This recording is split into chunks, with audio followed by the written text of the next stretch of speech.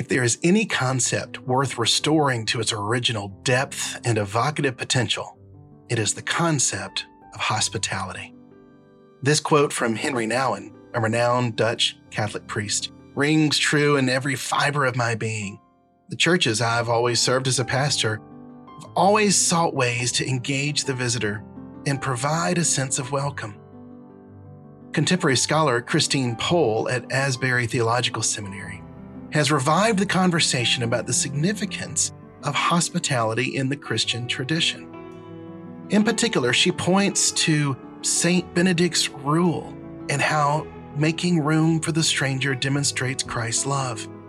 She points to the Anabaptist of the Reformation movement making hospitality a priority, to the Catholic worker communities led by Dorothy Day in the 1930s, even to today's fellowship halls and coffee shops. Christians recognize that space and time, patience, humility, engagement, and refreshment are beautiful ways to give expression to the love of Christ. Much of our recent discourse and demeanor in the church, however, is sorely wanting.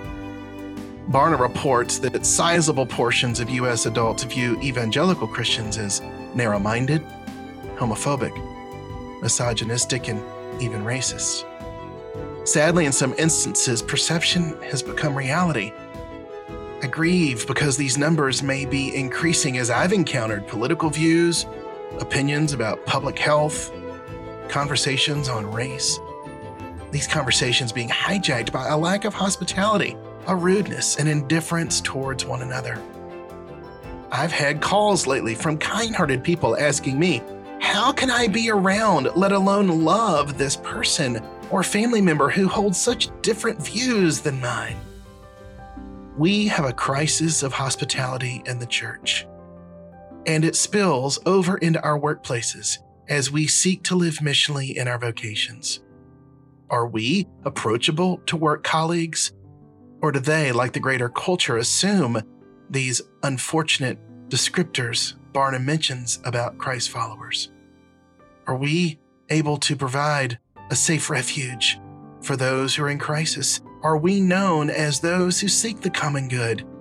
And even through our work with our company's products and services to serve greater society.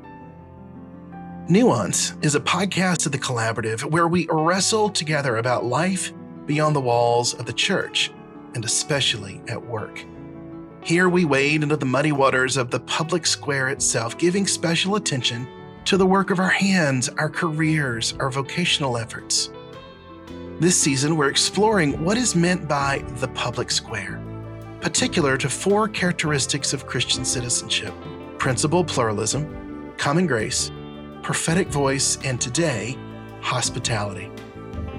I am grateful to be today with my friend and mentor, leader in the American Church, the Reverend Rufus Smith. Rufus is the senior pastor of Hope Evangelical Presbyterian Church in Memphis, Tennessee, the largest Presbyterian congregation in the U.S. Over the past 8 years, Hope has transitioned from a predominantly Caucasian congregation to a multi-ethnic church in the Deep South, 30% of her members being people of color. In 2016, Rufus founded the Memphis Christian Pastors Network, an ethnically and denominationally diverse clergy network that bridges the trust gap between pastors. Join us as my colleague Crossland Stewart and I explore hospitality with Reverend Smith. My name is Case Thorpe, and welcome to Nuance.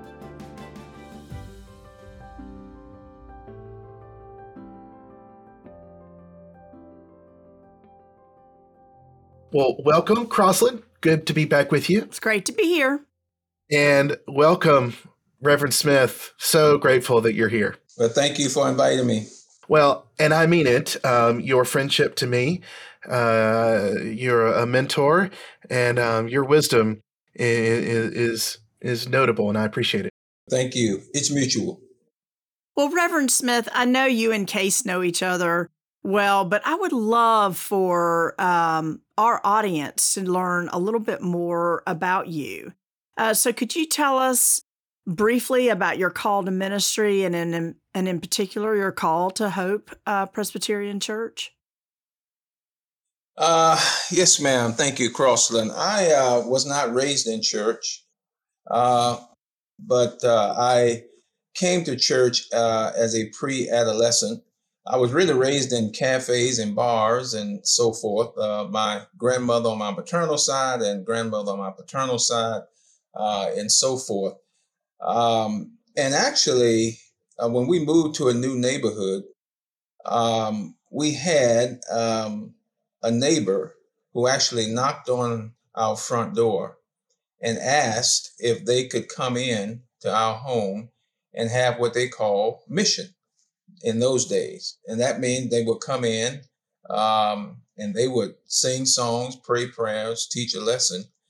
We had no concept of that, but to be neighborly, my dad said yes, and so they came, and and that was our first introduction into the gospel.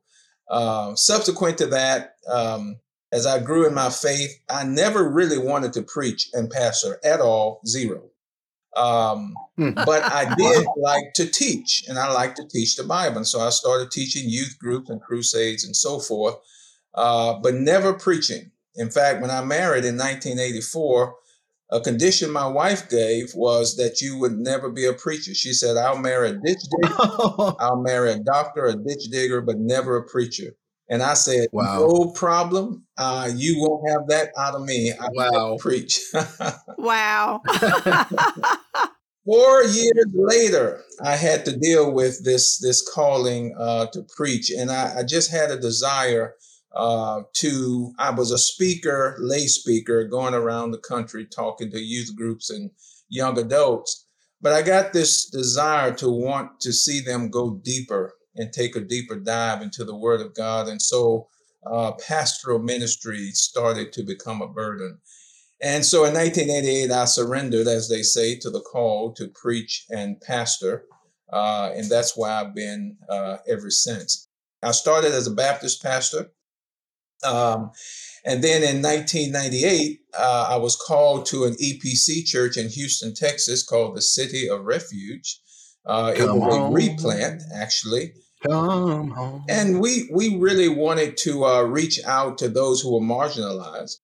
And that's what we did. It was an experiment that became a grand experience. That church eventually became multi-ethnic, multi-generational, and multi-social in terms of reaching out to people who were marginalized. Over those 12 years, I had come to know Dr. Craig Strickland here at Hope, who was the founding pastor here, and Dr. Eli Morris, who was a senior associate. And we had connected over the years. So in 2010, January, Dr. Strickland called and asked if I would pray about coming to succeed him in Memphis, Tennessee, which I absolutely did not want to do. I told him no. You know, we were moving and doing wonderfully. Had gone through some of those tough years, making the transition from mono-ethnic to multi-ethnic, and we were coasting. And I mean, Crossland, it was the best time of our ministry. We were in the middle of a $6.5 million capital campaign. We finished that to add on to what we were doing, and so there was no reason for me to leave in that regard. But over several months, God convicted me, and my wife and I moved here to Memphis, Tennessee, where we've been for 11 and a half years, and love it. I came kicking and screaming, but I hope I die here now. What a story of how God moves. That is fantastic. So thank you for sharing that. What I hear you saying is, it was predestined you were to go from Baptist to Presbyterian. I mean, I don't know, but that's what I hear. Well, yeah, I mean, it is, and it didn't work. It is a great story within our denomination for sure. And I know a buzz amongst other pastoral leaders just how Hope has reflected the kingdom even more with its multi-ethnic approach. So I can imagine, though, I mean, hospitality is a huge part of that transition. Could you speak Correct. to that transition and the role hospitality played? Absolutely. And I must say that Pastor Craig and Pastor Eli set the tone and tenor for being externally focused since 1988. Who are Caucasian?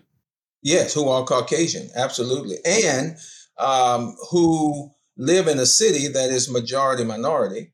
And so they had a holy discontent the church did not reflect its Mm, 135-mile radius, and wanted to do something about that. But beyond that case, if you had asked people, and still today, by God's grace, uh, tell us what you know about Hope Church, they would say things like, that's the church that really is welcoming to everybody. They remember Katrina. They remember when it's extremely hot, being a cooling station. They remember the great flood that we had here in 2011. They right. remember um, having homeless people to come and stay at the church for a week at a time. I mean, so you have a few come for a week and then they leave, and then others come back. They remember during all the disasters that Hope was actually like the flagship Red Cross station.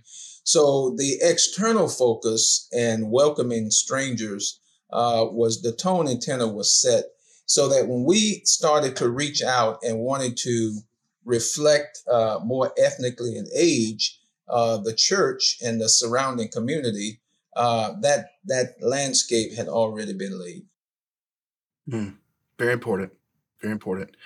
And so, did you feel like you had to? So I don't know. Did you feel like you had to teach or preach more on hospitality, or because the tone was set, that was the DNA of the place? Well, I would not say that hospitality was necessarily the DNA of the place. We did preach and teach about it. And as we say around here, every church has an invisible sign that says you're welcome these days. But that's not the question. The question is, do people feel wanted? And more than Yeah. feeling wanted, do they feel needed? And so we wanted to move from being a welcoming place to a place where people were actually feeling wanted. Um, and that to me is something that we really began to cultivate as far as hospitality. And when you say, as you said earlier, now when you are talking about racial issues, particularly in a place like Memphis, but in anywhere in America, and you're talking about a age if difference, there is almost as much tension in a church when it comes to age differences and changes than racial differences and changes. Not as much, but they have to run parallel. And Mm. so that is something that we made sure that we emphasized as well. So yes, there was preaching and teaching, but there also were small groups built around having safe places to have conversations.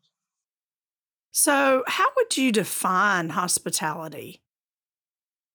Uh, Obviously, I'm going to take uh, Crossland, the Greek word philoxenia. People will probably understand xenophobia, hospitality. It would be quite the opposite. It's not the fear of strangers, but the love of strangers. And Yeah. so I think biblically you start there, the love of strangers. And so the most important verse to me with respect to hospitality is what we find in Leviticus 19:34. We try to remind our people of that as well. When the Lord said to his people, I want you to love the stranger, the sojourner, when you come into this new land. And I want you to love them who are sojourning through, because remember this, you once were strangers in Egypt. Um, Yeah. and this is being said by the Lord your God. So it was a command for them to love the stranger when they came into the land and they had control. because in Egypt, they didn't have control and they were treated horribly. God says, I don't want you to be that. I want you to do quite the opposite. When the stranger comes in and passing through your land or decide to stay in your land, I want you to treat them like you would have wanted to be treated while you were in Egypt. That's such a great place for us to begin thinking about this because, with nuance, we're focused on looking at the workplace in particular. And so as you think about strangers or sojourners, that could easily be new clients or new employees or new vendors or whatever. And so we're trying to encourage believers to engage their lives really post benediction beyond the church and think about what role hospitality could play specifically at work. Amen. What are your thoughts in terms of, because I'm sure you want your people not just doing this for the sake of Hope Church, but for your community and their businesses. So how can you help us think better about that?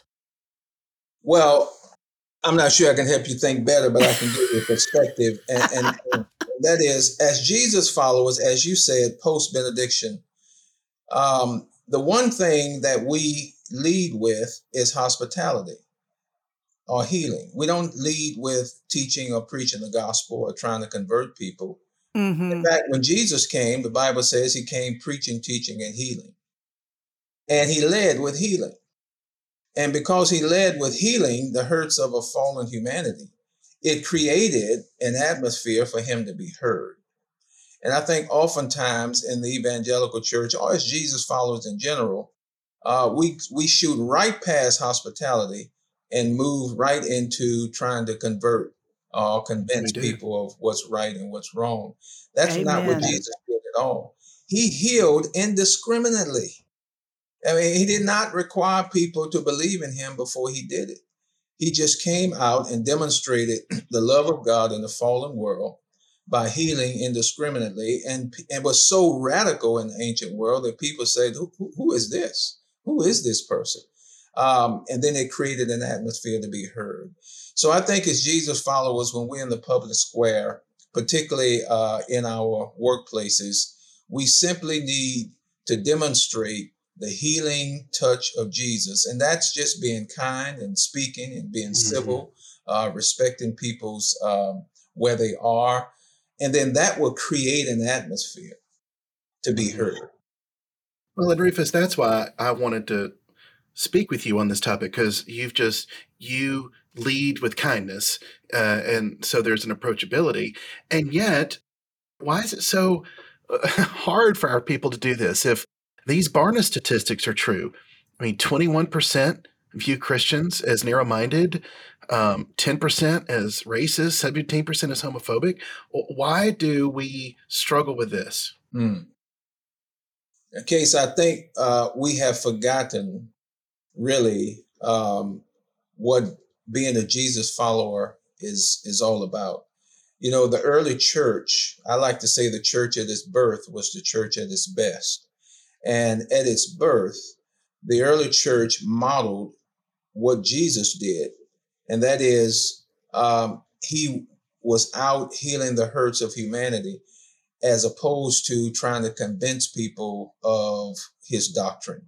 And I think we have gotten away from that. You know, it was the church who actually started the concept that we say as hospitals. Right. It was the church who did that. And it's because hospitality. That's right. It's because they understood what Jesus said. That is, I want you to go out into the world and you will win people because of here is how God has treated you, because you were a stranger to him, you were alienated, you were an enemy. But look what he did to you. Then I want you to go out and do that to others. And that calls people to take their doctrine to duty or their precepts to practice. And we have forgotten that. We have gotten stuck in the precepts and the doctrine and forgotten about the practice and the duties. It was also the church that started orphanages. Look in church history, the number of That's people right. who saw strangers, particularly kids, who were outside, nothing to do. Public school was not mandated as it is today. Only rich people could send their people to school, but it was Jesus followers like Reiki in England and others who saw these kids and strangers and provided school on Sunday, which we now call Sunday school. But they were motivated post benediction. I like that, Crossland, because they understood that if Jesus has really made an impact in my life, then how can I do the same in others? So I think we simply need to move back from precept to practice and from doctrine to duty. Rufus, I was moved when I developed a friendship. There was an outside vendor that rented our kitchen space for many years, and their hiring practices were different than ours. And they had a Muslim woman on their staff, and she became a friend. And one time she said, I hope to make enough money one day to build my own mosque, and I'm going to make it look like a lot of what y'all do. I said, oh, tell me more.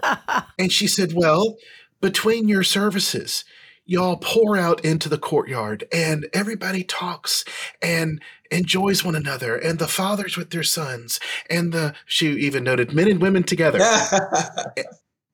And I was just so touched with that outside eye looking back at us towards something that feels totally normal to me. Yes.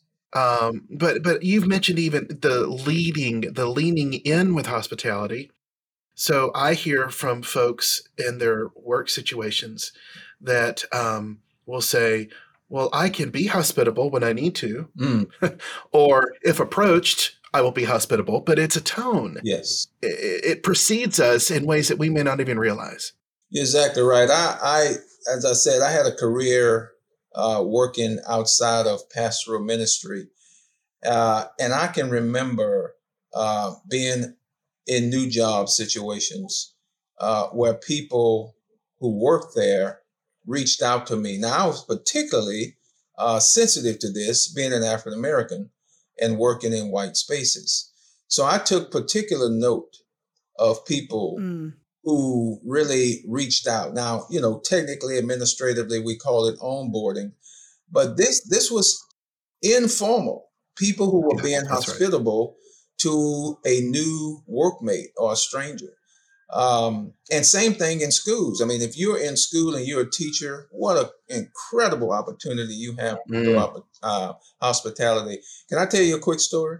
Please. All right. So I was bused in the 5th grade to an all-white school. My mom protested. She lost the protest. And I'd never been around the other culture, white Americans at all. So now I was thrust into this 5th grade atmosphere, all white.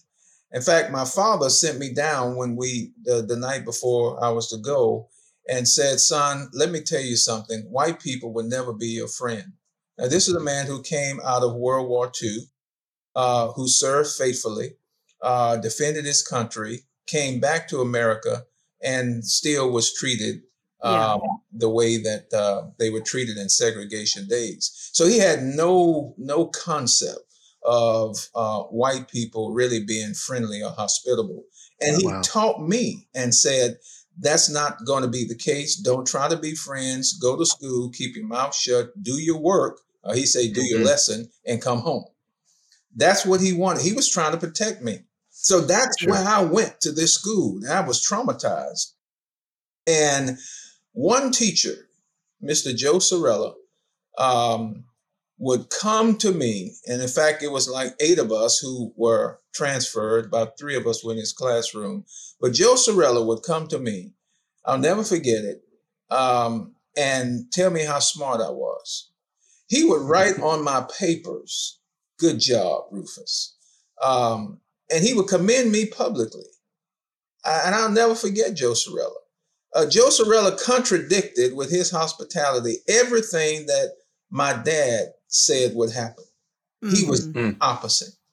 And that caused me to feel safe and to feel accepted and to feel wanted. In fact, at the end of the school year, he and another teacher asked that I would run for class president. And I said, oh, no, I won't ever do that. But they insisted that I do. And by some miracle, I won't bore you with the details. I won. You won. I won.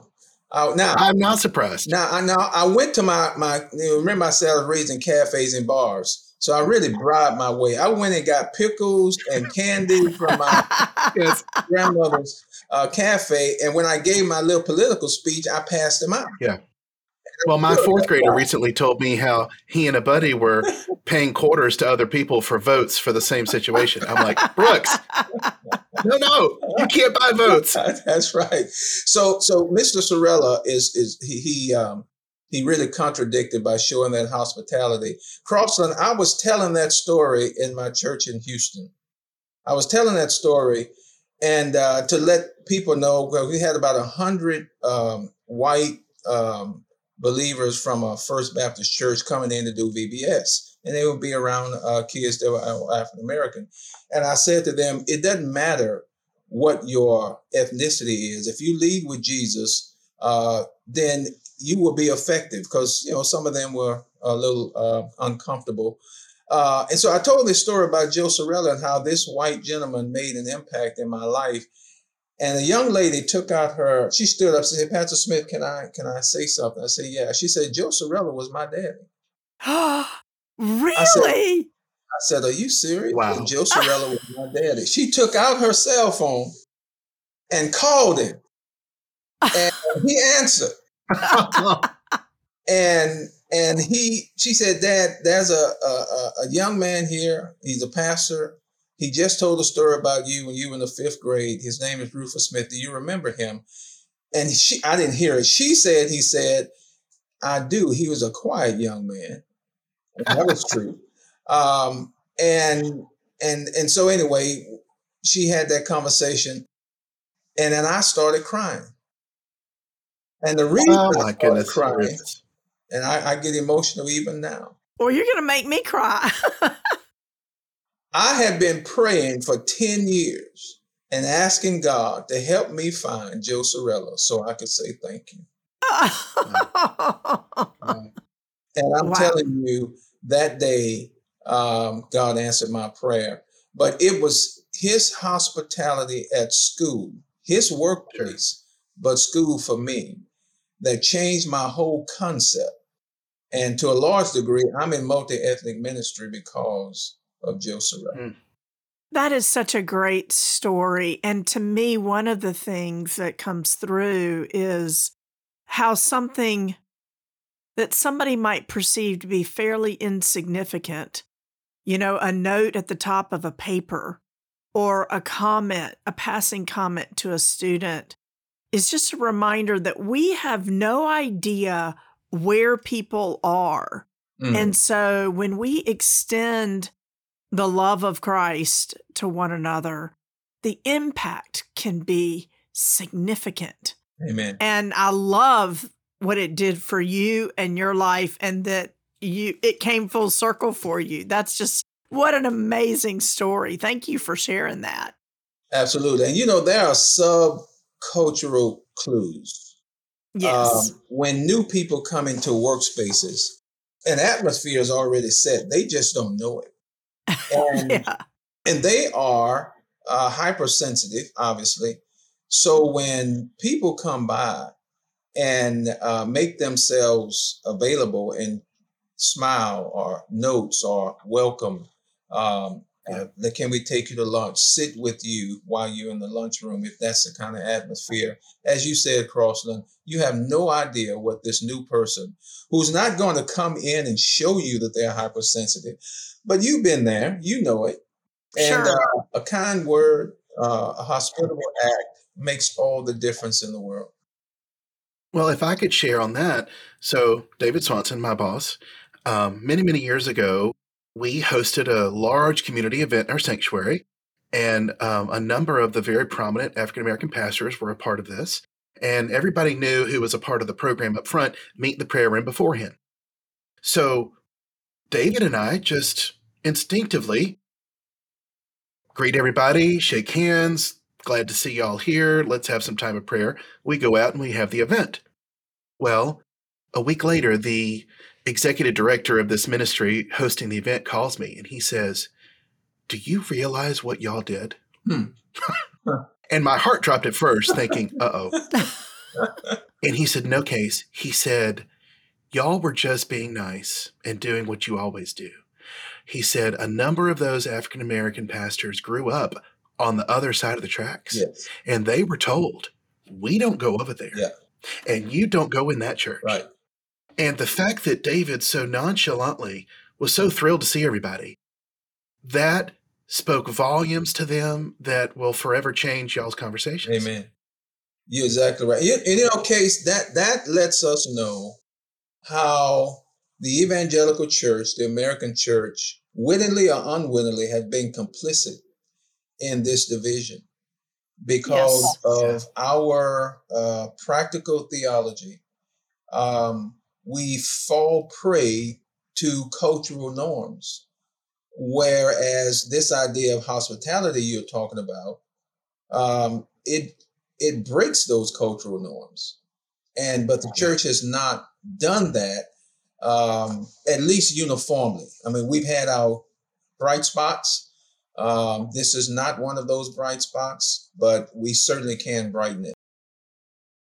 Well, and also emphasizes that, for a church institutionally, we just need to keep practicing it.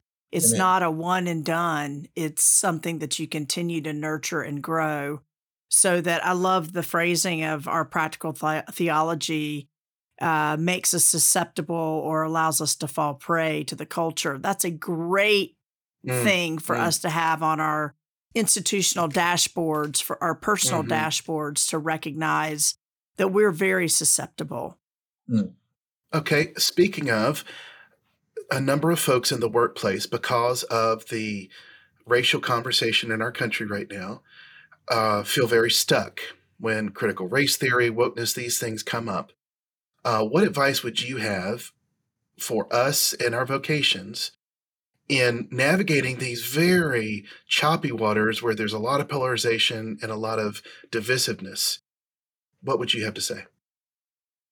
The first thing I would do, and I'm speaking as a minority, in this case, an ethnic minority in the workplace, but I'm not going to speak to anybody.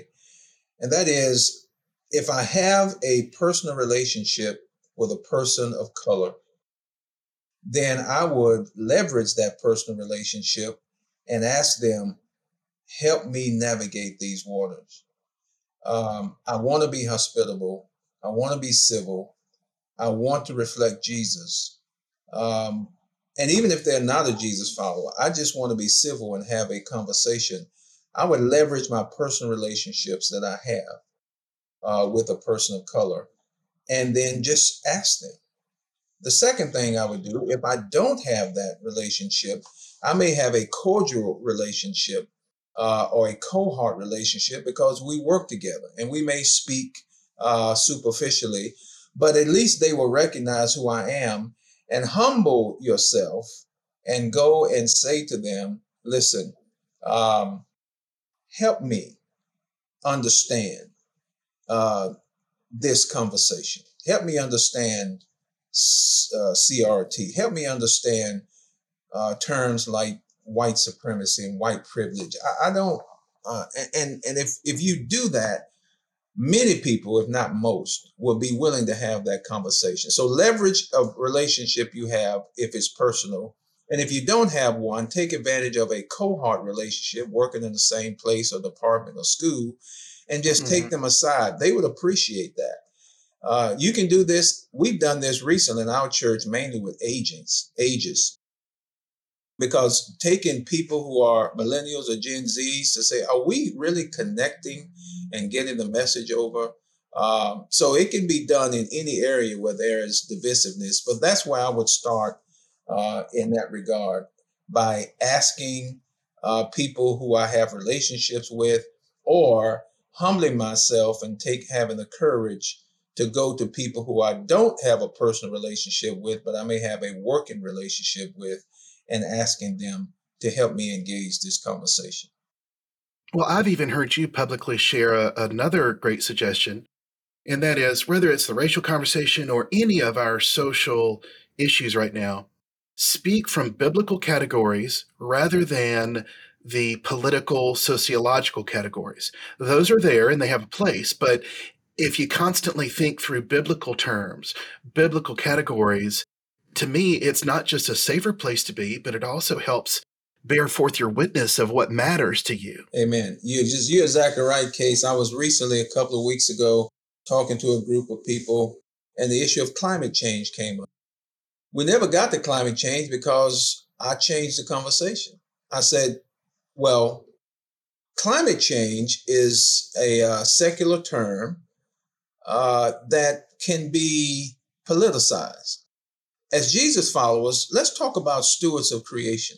Yeah. And let's go back to Genesis 2, when the Lord said, let's take care of creation.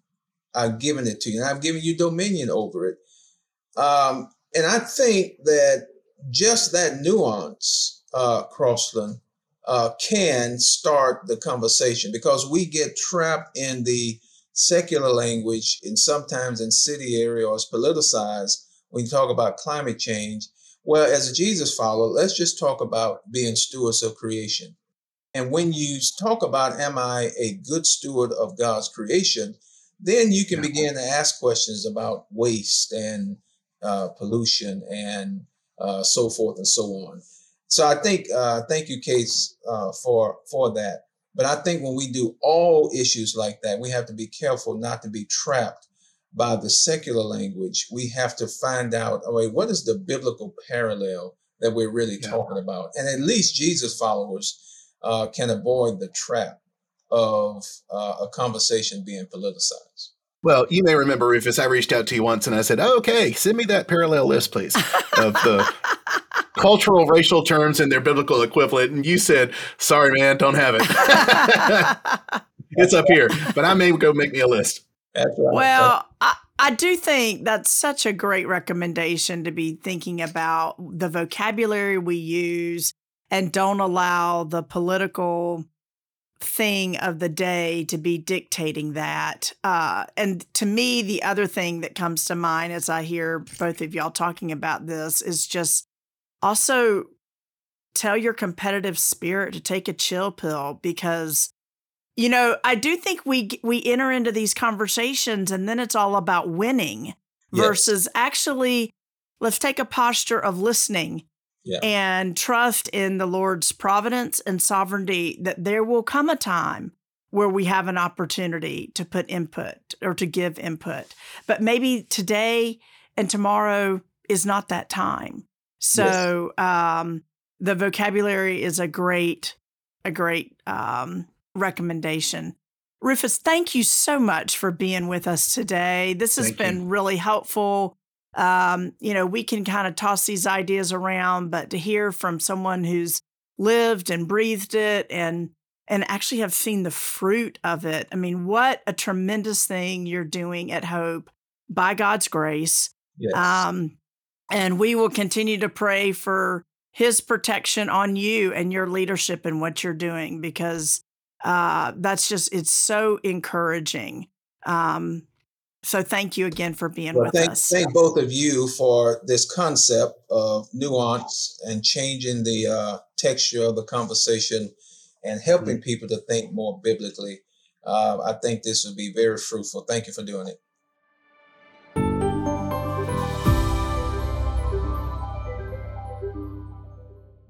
So Crossland, I mean, that was so good. Man, he's great.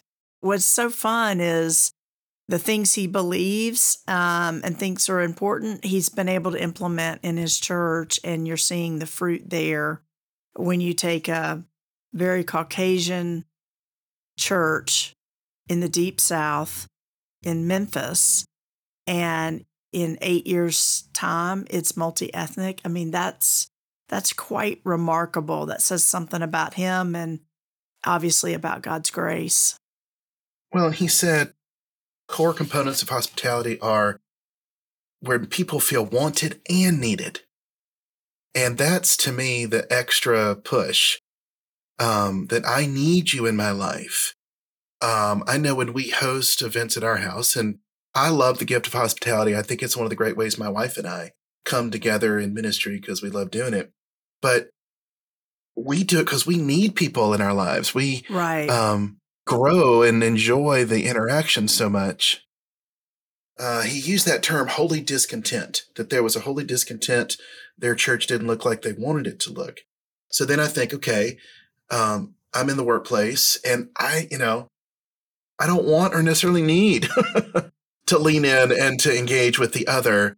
How do you get there? Well, to me, that's where spiritual formation comes in. I feel like Rufus is one, by his demeanor, has been so shaped by the Holy Spirit for decades. Yeah. That then his hospitality precedes him. Yes. And he clearly is sensitive to the prompting of the Holy Spirit. His entire call in life was something he didn't want to do. And yet both he and his wife felt compelled to go to ministry after they had said, absolutely not, a preaching ministry. I think somewhere in the midst of the need versus the wanting is also this idea of love, the love of people. You recognize you need people in your life because you love people, and we're called to love people. And so love one another. And so I think that was a really important component. I love the things he also kind of raised, sort of the red flags. We talked about that earlier in the interview with him, but this idea that we can be so geared towards practical theology, what does it look like? What's the 12 steps? That really allows us to fall prey to the cultural trends, to the cultural norms. And we have to recognize we always need to be asking, well, what does Scripture say about this? There he then does that when he talked about our vocabulary ought to be what is driving the conversation, the biblical terms, not the political terms, not climate change, but stewardship of creation. Well, spiritual formation, matters so much to us. So yeah.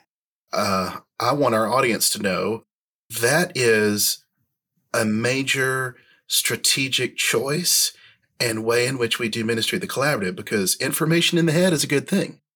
And yet, if the heart's not formed, well, then there's no desire to love. There's no desire to show people that they're wanted or needed. So we have a spiritual formation tool paired with each one of these episodes.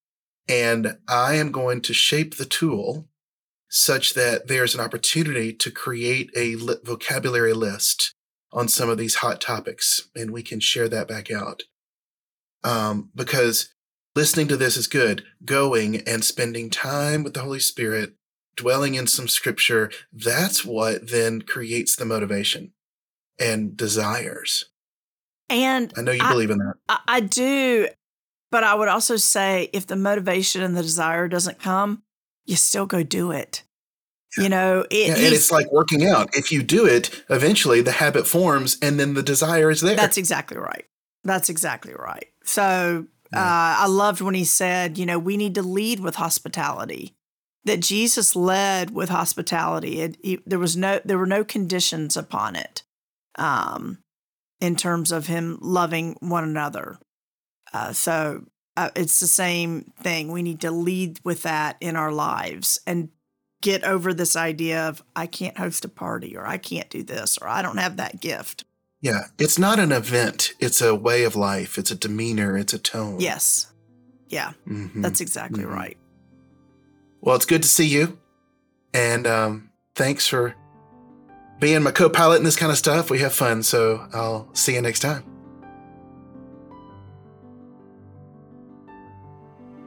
We believe strongly that great conversations can stir hearts and minds. To further encourage this, we've included a link in the show notes to a spiritual formation exercise related to today's discussion. Help us spread the word about Nuance. Like the show, share, and subscribe so others can engage. Nuance is a production of The Collaborative, the faith and work ministry of First Presbyterian Church of Orlando. Nuance is produced by Candid Goats PJ Weary and edited by Zach Baldwin. Music composed and performed by Fletcher Wilson. Nuance is made possible by the generosity of the Eleanor and T.W. Miller Jr. Foundation. For more episodes, visit collaborativeorlando.com, our YouTube channel named The Collaborative Orlando, or wherever you get your podcasts. To learn more about our 3 different fellowships, vocational guilds, and other programs, to subscribe to our newsletter, our bi-monthly blog, visit us online and join us on social media. On behalf of Crossland Stewart and myself, thanks for joining us. And remember that most of life is not black and white, but rather lived in the nuance.